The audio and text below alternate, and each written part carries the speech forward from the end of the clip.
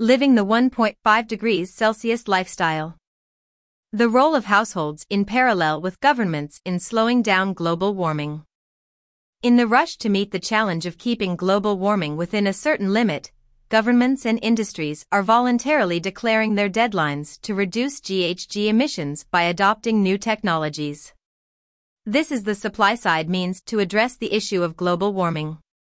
However, what is equally important, but often overlooked, are the demand-side strategies and actions to combat global warming. Here, households and individuals play a major role, in parallel with governments, industries, and civil society organizations. According to Future Earth, households in the high-income class must reduce their carbon footprint by modifying their lifestyle.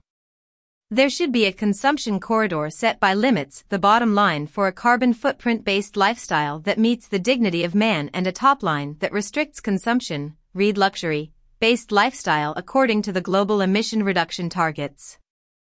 How can we know and direct demand-side solutions? Because predominantly they come from households, which are motivated by cultural settings.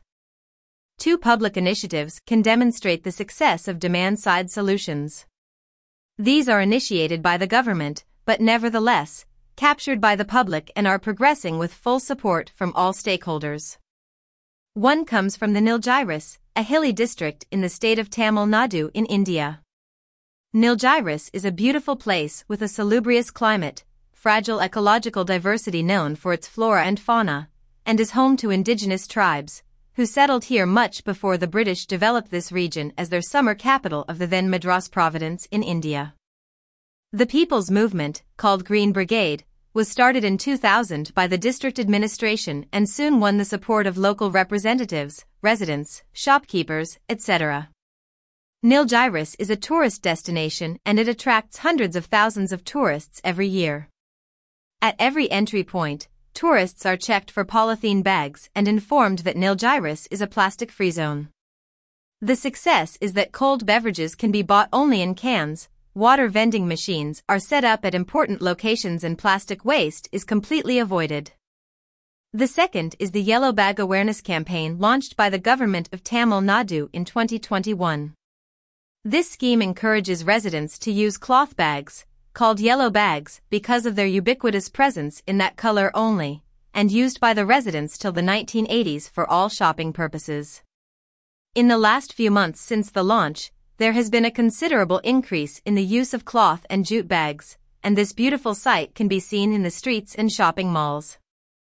The uniqueness of these two initiatives is founded upon their simplicity of approach, reconstruction of old habits, and tremendous support from the people. Note that there was no fanfare in grand announcements about any deadline, targets, etc. This is the power of people-led movements. There are two challenges for large-scale people movements towards a sustainable world. The first is replication.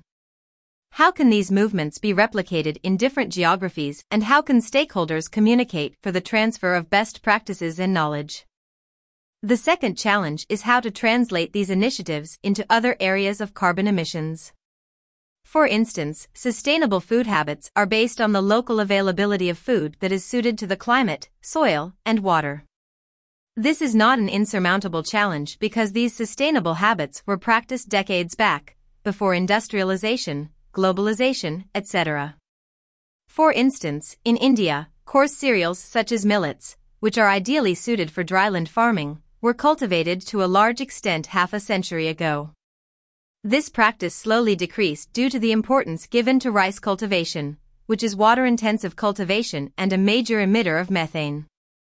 Again, in this case, it is a matter of reconstruction of lost habits and culture.